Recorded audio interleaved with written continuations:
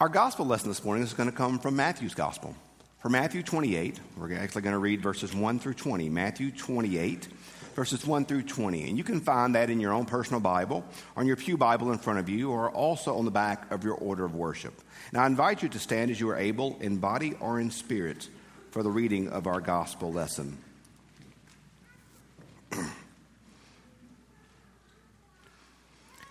After the Sabbath, as the first day of the week was dawning, Mary Magdalene and the other Mary went to the tomb.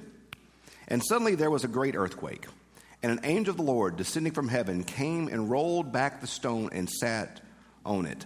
His appearance was like lightning, his clothing white as snow. For fear of him, the guards shook and became like dead men. But the angel said to the women, "Do not be afraid, for I know that you are looking for, Jesus who was crucified. He is not here, but he has been raised, and as he said, come and see the place where he lay. Then go quickly and tell his disciples, he has been raised from the dead. Indeed, he is going ahead of you to Galilee, and there you will see him. This is my message to you." So they left the tomb quickly with fear and great joy and ran to tell his disciples. Suddenly Jesus met them and said, "Greetings." And they came to him and took hold of his feet and worshipped him. Then Jesus said to them, "Do not be afraid. Go and tell my brothers to go to Galilee, and there they will see me." While they were going, some of the guard went into the city and told the chief priest everything that had happened. After the chief priests had assembled the elders, they devised a plan to give large sums of money to the soldiers, telling them, "You must say, his disciples came by night and stole him away while we were asleep. If this comes to the governor's ears, we will satisfy him and keep you out of trouble." So they took the money and did as they were directed. And this story is still told among the Jews to this day. Now the 11 disciples went to Galilee, to the mountain where Jesus had directed them. When they saw him, they worshipped him, but some doubted. Jesus came to them and said, "All authority in heaven and on earth has been given to me. Go therefore and make disciples of all nations, baptizing them in the name of the Father and of the Son and the Holy Spirit, and teaching them to obey everything that I have commanded you. And remember, I am with you always to the end of the age." This is the word of God for the people of God. Thanks be to God. You may be seated.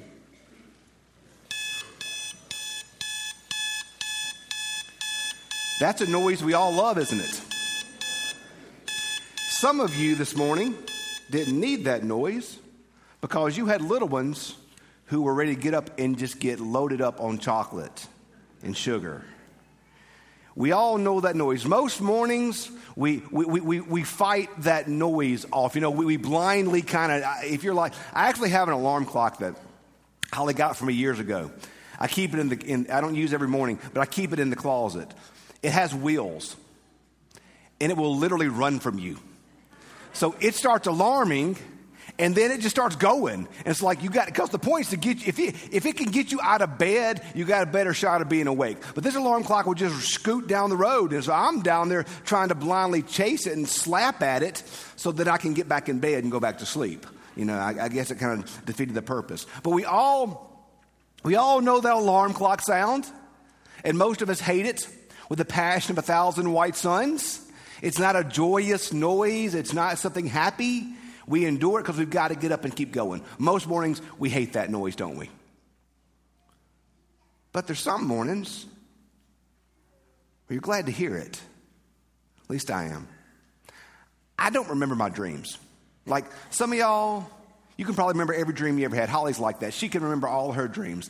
I literally don't remember any dreams I ever had. I'll wake up in the middle of the night having had a dream and say, "Oh, I know I'm going to remember this one in the morning." Nope. Nothing. Forgot it. I don't remember my dreams. But what I do remember sometimes when I wake up, if I've had a bad dream, I wake up and I kind of, and I think, I'm glad that was just a dream. We've all been there, hadn't we?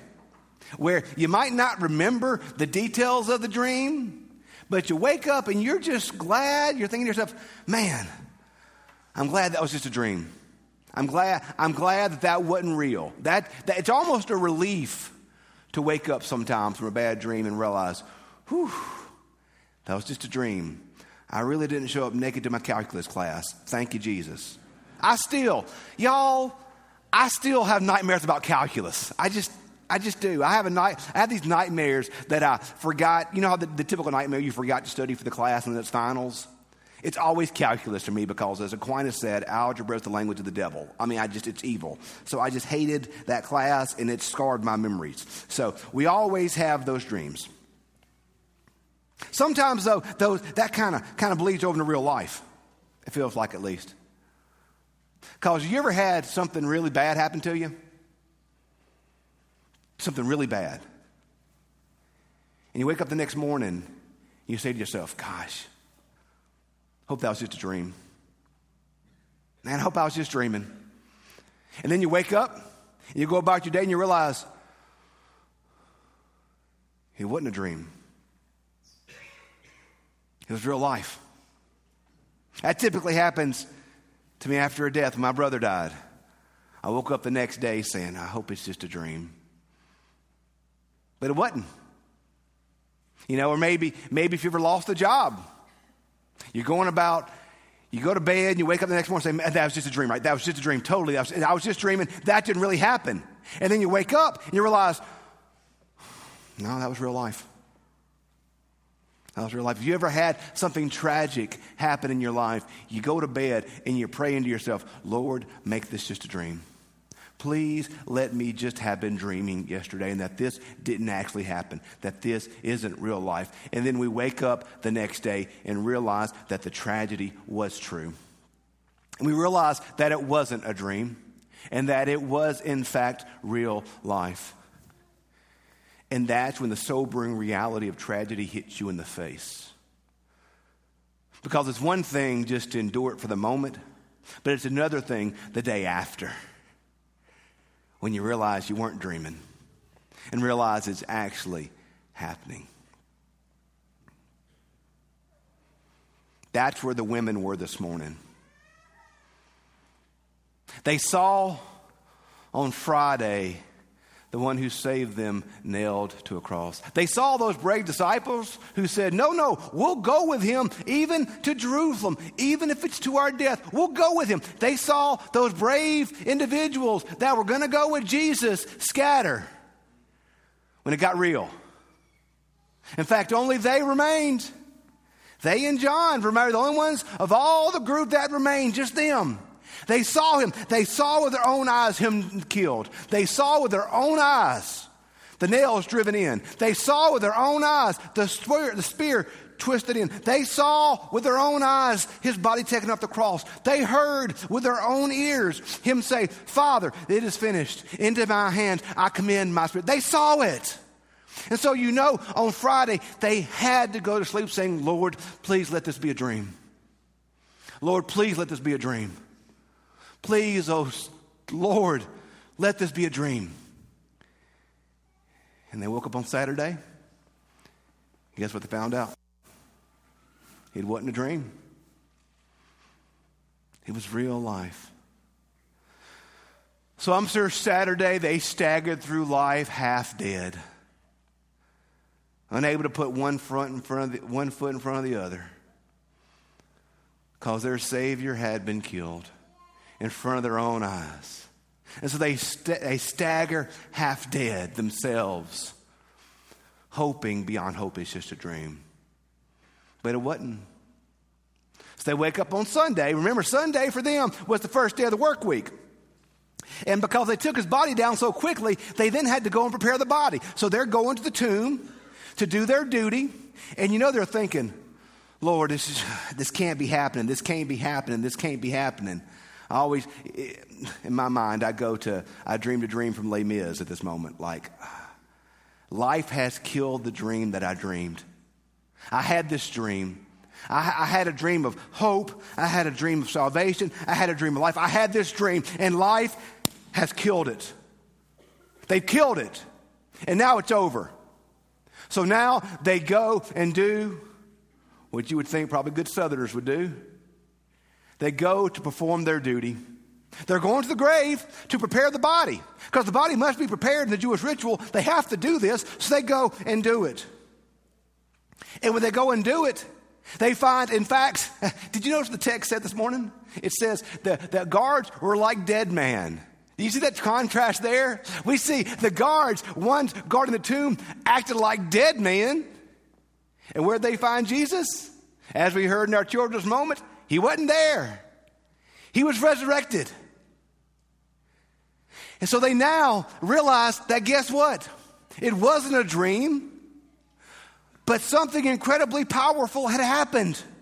Instead of this, in dreams, we're always riding unicorns and chocolate has no calories. It's perfect. That can't happen in real life. That's not how real life works. But what they found here is that something amazing transcended into real life. That all of his enemies must be put under his feet, and the last enemy to be defeated is death. And we see that in this hope, this dream that they had, they found they woke up, and guess what? It wasn't that the nightmare was real, but it was that the dream was real. The hope was real. The desire for that which is better was real. They found that the nightmare was pretend and that the dream was real. And they woke up to life. They woke up to victory. They woke up to the fact that life triumphs over death. And they woke up to the reality that these things have been defeated. Death has been defeated. Pain has been defeated. Fear has been defeated. And here's what I want you to hear, friends. That doesn't mean that just the cross happened, okay? Easter did not make the cross go away. It didn't. The cross still happened. They had still seen what they saw. They had still heard what they heard. But what Easter did is it transformed that symbol of death into a sign of life. Y'all, I'm not here to tell you that tragedy doesn't happen. I'm not here to tell you that life is not snuffed out too early. I'm not here to tell you that folks aren't going to get cancer. I'm not here to tell you that death is not going to visit our doorstep. I'm not telling you that. But what I'm telling you is that Easter tells us that God transforms even tragedy. And that death, yes, death may have its moment. Yeah, and pain may have its moment. And hurt may have its moment. And tragedy may have its moment. But it does not have the final word. Death does not have the final word. Sin does not have the final word. Pain does not have the final word. Hurt does not have the final word. But life has the final word. I'm not promising you a bubble wrap faith, or you wrap yourself in bubble wrap and nothing bad is never ever going to happen to you. I'm not promising you that. In fact, if you read the Bible, we kind of see quite the opposite. That tragedy is going to come at times, and that hurt's going to come at times, and that loss is going to come at times. But this is the point of the gospel, that nothing in life or in death, neither angels nor demons nor principalities nor powers nor anything in all of creation can separate us from the love of God in Christ Jesus. And the miracle of Easter is not that the cross didn't happen. It was that God can transform even the cross into victory. Think about it, y'all. What is the symbol of our faith? What do you see everywhere? What do many of us wear around our necks even now? The cross. The cross. To a Roman, that would be insane. That would be like us wearing the hangman's noose as a symbol. The cross was the most evil and bloody and terrible way that humans have ever come up with to kill somebody. Easter did not say the cross didn't happen. Easter transformed and redeemed the cross. I'm not here to tell you, friends, that you're not going to suffer. I'm not here to tell you that your life's not going to be hard. I'm not here to tell you that everything's going to be great, because what we want is the fairy tale, y'all. We want the fairy tale that if you're a Christian, then nothing bad's ever going to happen. And what happens is we want that fairy tale, and then when bad stuff happens, we're like, well, there's no God. Well, God's not true. Well, God's not real because I believe and this bad thing still happened. So obviously God's not there. And that's why so many folks walk away. Because we bought onto the mythology that being a Christian makes everything perfect. And that's not the case. Christianity is not about perfection. Christianity is about transformation. That God transformed the cross. That God takes death and destroys it. That God says in His Word that all things work for good for those who love God and are called according to His purposes. That is the power of God. It's not that the cross didn't happen. It's that God transformed even the cross. And so we see this truth presented in the resurrection. But then look what the angels tell Mary and the others. Go and tell. Go and tell. So they go and tell the disciples. By the way, because it wasn't just, Friday was bad. Man, Good Friday was the worst. Jesus died on the cross. The disciples ran like scared children. Peter denied Him 3 times. You ever felt guilty? Thought to yourself, man, I blew that one. Well, imagine how they felt. Imagine how they felt. So the angel said, go and tell the disciples that He has been raised and He will come and meet them. So the women, they go and tell the disciples. They go and tell. And then the disciples, we see in the end of the text today, are then told by Jesus, hey, you're going to go. You're going to go everywhere, and you're going to proclaim my resurrection. You're going to make disciples. You're going to transform the world. You, few band, you are going to transform the world, not out of your might, not out of your power, but out of my power. For all authority on heaven and earth has been given to you. Now go and tell, go and tell, go and tell. I wanted to end service today so bad with go tell on the mountain. I did. Because what we do, we make Easter simply about this. That God saves us. And that's true. Jesus loves you. Jesus died for you. Augustine said, Christ died for you as if there was no one else in the world. He loves you. He died for you. He redeems you. He forgives you. He loves you. But this notion of resurrection is not just for us here in the church, but it's for the world. For through Christ, God is redeeming all the world. And y'all, we live in an angry, tired age where everybody's tired and everybody's angry about everything at all times. Do we not need the power of hope now more than ever? Do we not need the power of resurrection now more than ever? Do we not need the reality of real life interjecting itself into this life now more than ever? The world needs us as believers in Christ to go and tell now more than ever. Today you are forgiven. Through Jesus Christ, your shame is forgiven. Your mistakes are forgiven. Your sins are forgiven. Your unfaithfulness is forgiven. Whatever it is, there's nothing you could ever do that Jesus Christ cannot atone for. C.S. Lewis says, if God has forgiven us, and we cannot forgive ourselves, we have made ourselves a higher moral authority than God. Jesus Christ has forgiven you. In the name of Jesus Christ, you are atoned for and you are forgiven. And if you can't forgive yourself now for what God has already forgiven you for, then you're saying my holiness is greater than God's holiness. And that's not true. You are forgiven. Accept it. Believe it. Stick it deep down in your heart. You are forgiven. And our world needs that message now more than ever. Our world needs that message now more than ever. So our job, our mission, is the same as those disciples. To know that death has triumphed, life has triumphed over death, and that we are forgiven. And go and tell. Go and tell.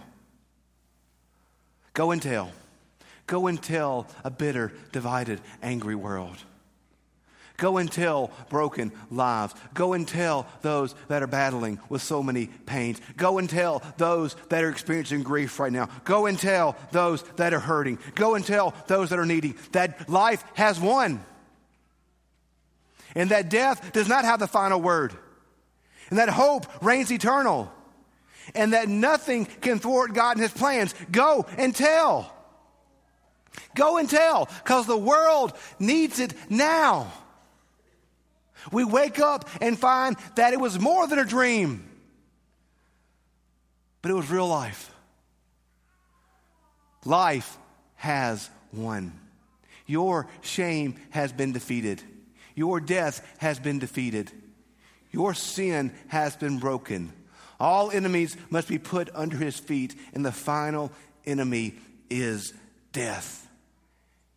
And it has been defeated. You are forgiven. Life has won. Go and tell. Let us pray. Gracious God, thank you for the victory that comes through Jesus Christ. Thank you for the power of resurrection and the power of life. Loving and gracious God, may we know the power of resurrection, and may we go and tell. We ask it in Jesus' sweet and holy name. Amen.